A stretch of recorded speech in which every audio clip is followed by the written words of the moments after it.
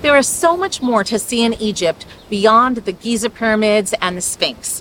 They're incredible, but you must make time for LUXOR.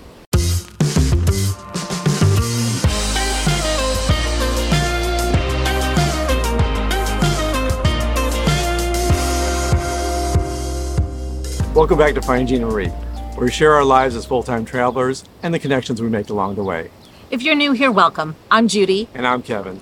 We saw so many cool sights when we were in Egypt that we just couldn't cover them all while we were still in country. So we're coming to you today from Cyprus. Beautiful Paphos. We split our month up in Egypt, beginning with Cairo and Giza, and then the last 2 weeks we spent in LUXOR. LUXOR has a way different energy than Cairo, so you definitely want to see both. But I would suggest that you go to Cairo first so that you can be pleasantly surprised when you get to LUXOR. In this episode, we'll be talking to you about the differences between the West Bank and the East Bank so you can decide where you'd prefer to be. And at the end of this video, we'll give you the cost breakdown of everything we spent. We took a flight from Cairo to LUXOR via Egypt Air, and that was an experience in itself. When we got to the airport, first thing we got confronted by was security. We actually had to go through scanners. And not only did we have to go through scanners, but as we were standing in this line, they pulled Judy out and said, no, you got to go to the other line because they want to separate by gender. Apparently, after your bags go through scanning, then you also have to go and get patted down on each side. So they had a woman on that side, man on this side. It was more effort than we wanted just to make sure we could get our boarding passes. And of course, going through the scanner, they help you with the bags and they expect a tip. Our airline only allowed us to take a personal item on. There was no additional charge to check the luggage, but there was to bring it on board. Because we had to go through security before even checking our bags, we thought we were done, but we weren't. As we walked to the gate, we thought we had some time, but they actually wanted us to go through another security check there. So they started calling people an hour before the flight and make sure they could get everything scanned. You had to take off your shoes. Surprisingly, you did not have to empty your water, Right. And they also didn't look at your TSA bag of fluids, but it still felt more intense because it was also a pat down afterwards as well. LUXOR is divided by the Nile River into East and West Banks. So where should you stay? We'll give you some details on what's better about both sides, but no matter which side you pick, it's still much less chaos than there was in Cairo and Giza. The one thing you'll need to note is that Uber is only available in Cairo. Yeah. So you are at the mercy of taxi drivers the entire time you're in LUXOR. The East Bank is where the sun rises, and in ancient Egypt, that meant life. So most of the people populated the East Bank, and that's where the main part of LUXOR is right now. That's where the big city is, that's where the hustle and bustle is, the more expensive hotels, and all the fancy restaurants. It's also going to be where the cruise ships are docked. The East Bank has two main archaeological sites, LUXOR Temple and Karnak Temple. We could only see LUXOR Temple from the street because our cruise ship didn't make it through the lock in time. It was queued up behind other ships, and we just didn't have time to get off and do that other tour. There are also two museums, the LUXOR Museum and also the Mummification Museum. Unfortunately, we ran out of time and weren't able to visit those either. We stayed on the West Bank of the Nile. It's a more laid-back part of the city. It has a much more relaxed vibe, and it's cheaper. So if you're on a budget like we are, it's a great place to stay. The Airbnb that Judy picked out was really nice. It was an apartment that had actually 2 bedrooms. We didn't need 2 bedrooms, but it had 2. We had a nice sized living room, kitchen, dining room table in it too. And also there was a great patio as well. So if you hadn't guessed, the west side of the Nile is where the sun sets, and that represents death. And so all of the archaeological sites are mostly found on the West Bank. It's where the mortuary temples are, and it's also where the Egyptians built their tombs. The ancient modern local artisan village, the Medinet Habu Temple. There are also other archaeological sites like the Valley of the Kings, the Valley of the Queens, memorial temples of Ramses II and III, the funerary temples of Hatshepsut, and even the Colossal of Menet. If you're staying on the West Bank, you can bump into archaeological sites very easily. I literally walked up to the Colossi of Memnon on my evening walks. In fact, I've even got a journal entry about it in Judy's journal, which is linked below. We just did a refresh of our website. We're adding more content to it. So leave a comment below for any articles or information that you want to see on that site. Where we stayed in LUXOR is much greener than where we stayed in Cairo. There was a lot of dust up there. Here, we had our dust, but we also had a lot of farmland, animals. There were cows, roosters, there were chickens. Donkeys. We were already kind of used to the Muslim prayer that would wake us up at 5 o'clock in the morning, but we weren't quite used to the roosters that would wake us up at that hour as well. And they didn't stop at that point either. Sometimes during the day, just thought, hey, let's wake them up again. Maybe they're not awake at 2 p.m. So I don't think it actually hit me until we were in Cairo and we saw the Nile River. And I thought, this is the Nile River. This is amazing. And as I was looking for things to do in Luxor, I came across various Nile River cruises. Now, we don't typically take cruises, but I thought, this is a Nile River. Of course we're going to take a cruise. Typically, you can get them from Aswan to Luxor or Luxor to Aswan. By taking the cruise from Aswan to Luxor, it allowed us to keep our Airbnb, which is really cheap to have for each night. And that also allowed us to cut down our luggage. So we kept our rolling carry-on bags in the apartment, and we just took our backpacks with us for the 3-night, 4-day tour of the Nile River. And we ended up staying in the Nubian village, which is an experience of its own, and we have an entire video to talk all about that. It's an incredible, colorful place, unlike any place we've ever experienced. The first morning that we got to Luxor, we woke up really early so we could take a hot air balloon ride. It was glorious, and it departs from the West Bank where we were, which was really convenient. You can also get there from the East Bank as well. Our video from last week covers everything you could ever want to know about riding in a hot air balloon. So follow that episode if you've missed it. And if you missed it, maybe you're not subscribed, so go ahead and subscribe now. One of the things to know about Luxor is everybody is a guide. And so you will be walking 50 feet and you will get people asking if you want a felucca ride, if they can give you a taxi, if they can help you to set up a hot air balloon ride. Yes, I'm good. No, thank you. I'm good. I'm all right. English? Yes. If there's any number of sites that they can take you to. For several days, we made sure we say no to all these because we had things scheduled already. But then one of the restaurant owners that we were talking to offered us sites that really weren't available on our Nile cruise. And so we said, yeah, sure, we'll go ahead and do that. Hello, good to see you. What we didn't realize was that all he was going to be doing was providing transportation. There was no guide as part of this. The new house is all the people who go in the new house. There's many house here before. We assumed that part of the reason for the cheap price was there was an expectation of tips, but that wasn't the case. Let me clarify that. They wanted tips, yeah, but they weren't going to be providing any kind of tour along the way.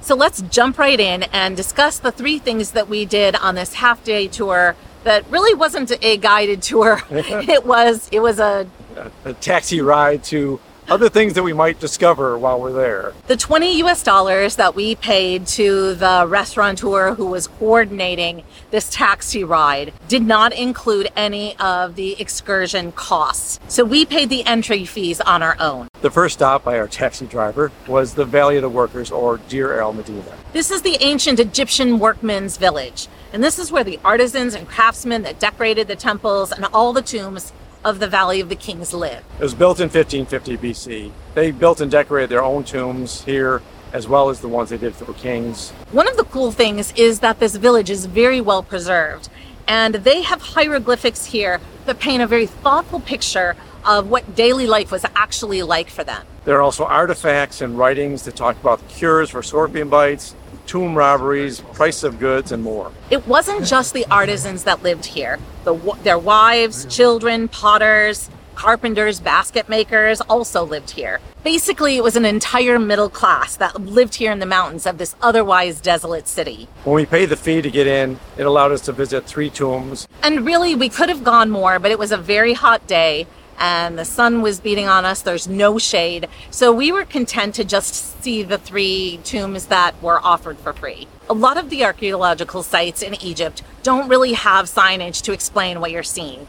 But this place actually did. So if you have to not be traveling with a guide, you could get information from the signage. There was even a full section that was covered. You could walk up there, see scale models of all the different parts of these tombs. Different parts of Egypt have different things that they're famous for, and Luxor is really well known for its alabaster. So it was logical that we would go ahead and stop at an alabaster shop. Even if you're not interested in buying anything, it's still an interesting stop so you can learn how to spot genuine alabaster from fake. And in the shops, they do that whole routine where they'll hold the real pot up to a light, and if it glows through that, then you ooh and ah because it's real. Wow. There you go.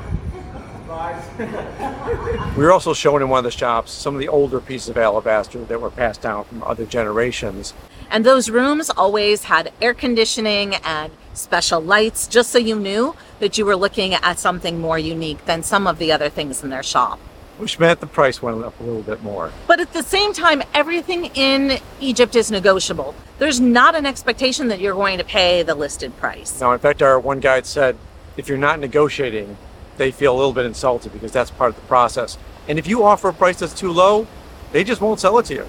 You can't really be harming them because they will protect themselves. And you can see here that even though it was just the two of us, they gave us our own private little explanation.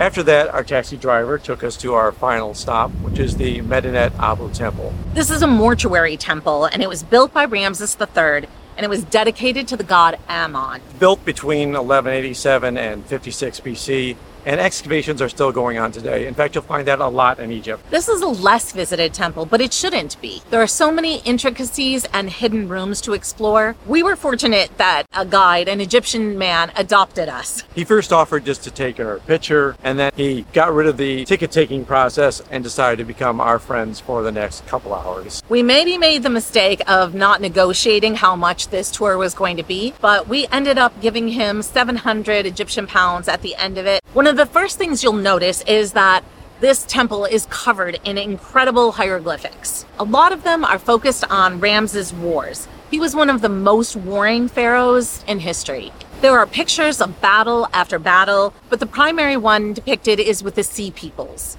And that was one of the major wars that Ramses III fought. Some of the hieroglyphics, especially the ones that are at the level that anyone can reach, are super deep. They're trying to prevent them from being scratched off or rubbed away. You can see how well preserved all of these images are, but it turns out that there is really no restoration that's been done here. All that they've done to maintain it is to dust it periodically. We got to see this dusting and cleaning process up close and personal because of our special guide, our buddy, that actually opened up some of the locked areas where the people were in there actually doing the fine detail work of cleaning. So it helps if you have a guide. We're rule followers. We would not have gone through the stanchions that were closing off those rooms. What was beautiful and really amazing is that you could still see a lot of the colors that were bright, especially where you could see stars and the blue, just the higher up areas where they really did some detailed painting. And this is what we're talking about, BC time, and everything's still shining through. Unfortunately, one of the most disappointing things was that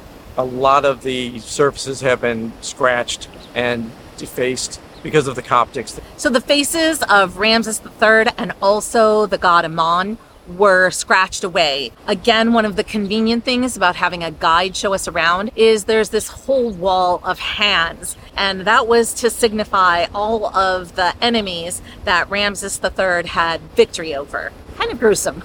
Many of these buildings are so well preserved because the Coptic Christians were inhabiting them up until 9th century AD. We really were amazed at the incredible history that we got to experience, just all jammed into this half day. Judy wrote an article about this in Judy's Journal. You can read all about our experience there.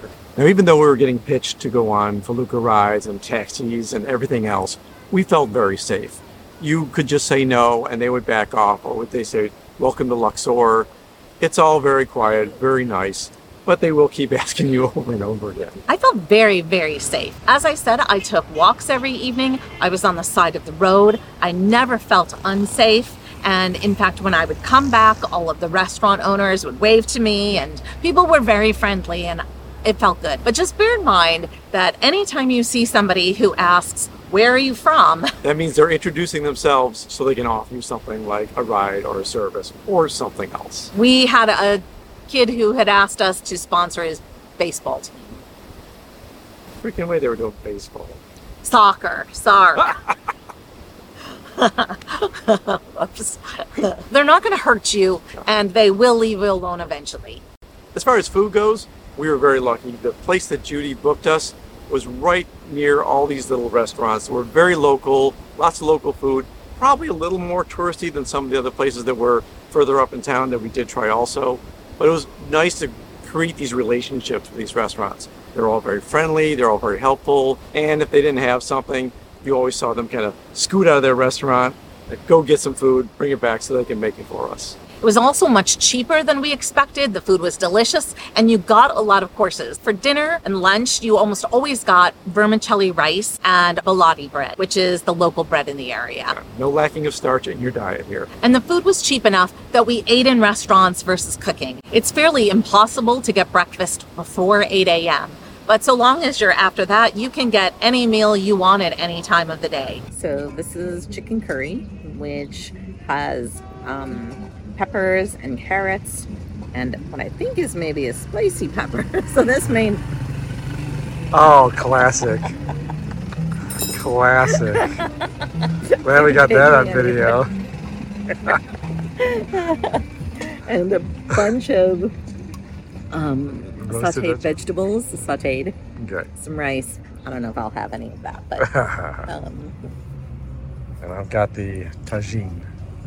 chicken tagine. Chicken tagine. We really wanted a traditional Egyptian breakfast. So we did find a spot a little up the road in the more heart of the town that didn't speak English and served a lot of very specialized Egyptian food. It's your typical Egyptian breakfast, which includes fool, which is the fava beans, and then also pickled vegetables, and again, the balati bread, and of course, the traditional cucumbers and tomatoes, and also falafel. So it's a pretty hearty breakfast. Yeah. In this situation, they did not provide any utensils and no napkins or anything like that. But there was behind us a sink, and that's where we saw everybody wash up after they ate.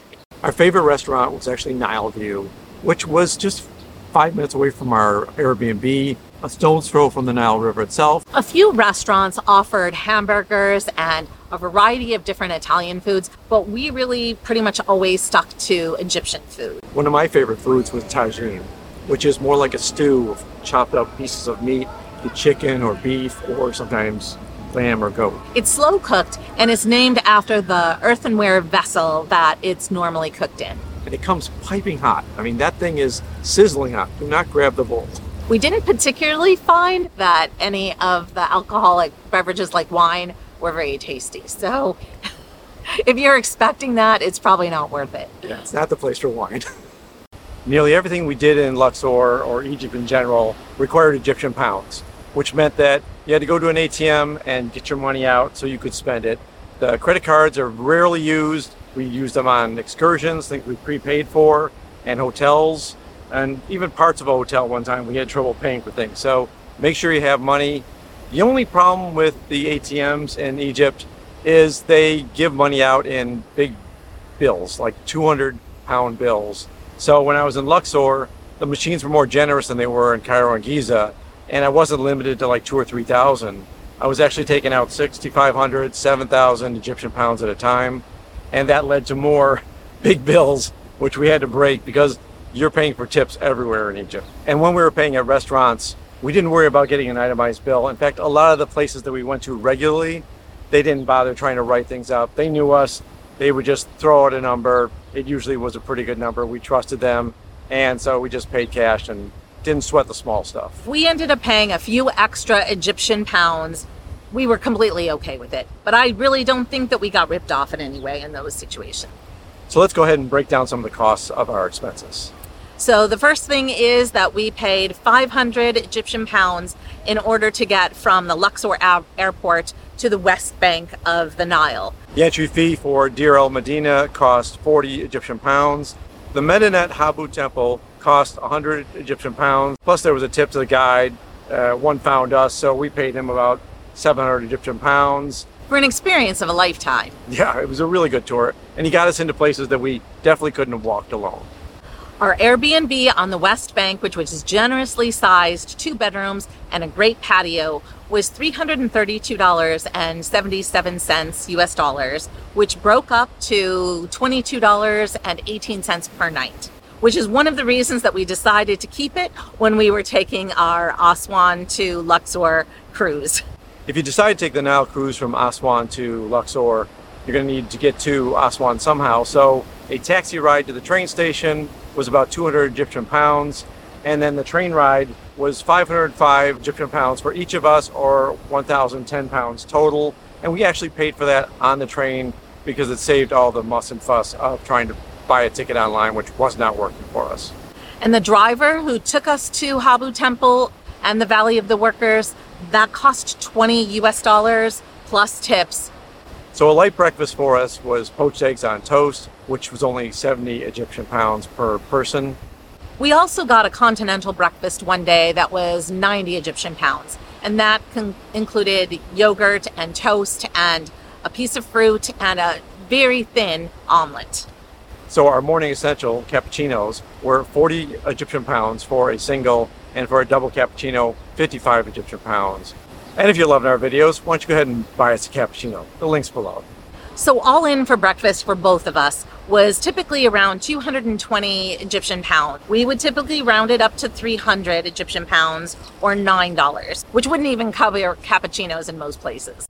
Lunches and dinners cost us around 400 Egyptian pounds. That's for both our meals, and that includes a tip.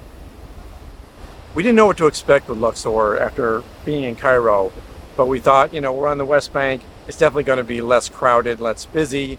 The West Bank of Cairo was actually our Giza side, and that was really busy anyway.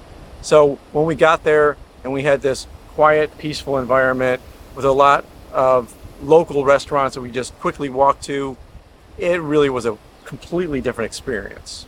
We absolutely loved it, and we really would recommend it to anyone. Tourism is down, and they would be very happy to have more US tourists and tourists from anywhere come to visit them. Thank you so much for watching. Please give us a like if you enjoyed it, and consider subscribing if you're not already. And make sure you check out findingjeanmarie.com, because Judy has a full article there on all the details that we talked about in this video. Until next time, Middle class living in the mountains of this otherwise desolate city. Desolate what? City and village. Middle class was living in the mountains of this otherwise desolate village. Come on. Come on.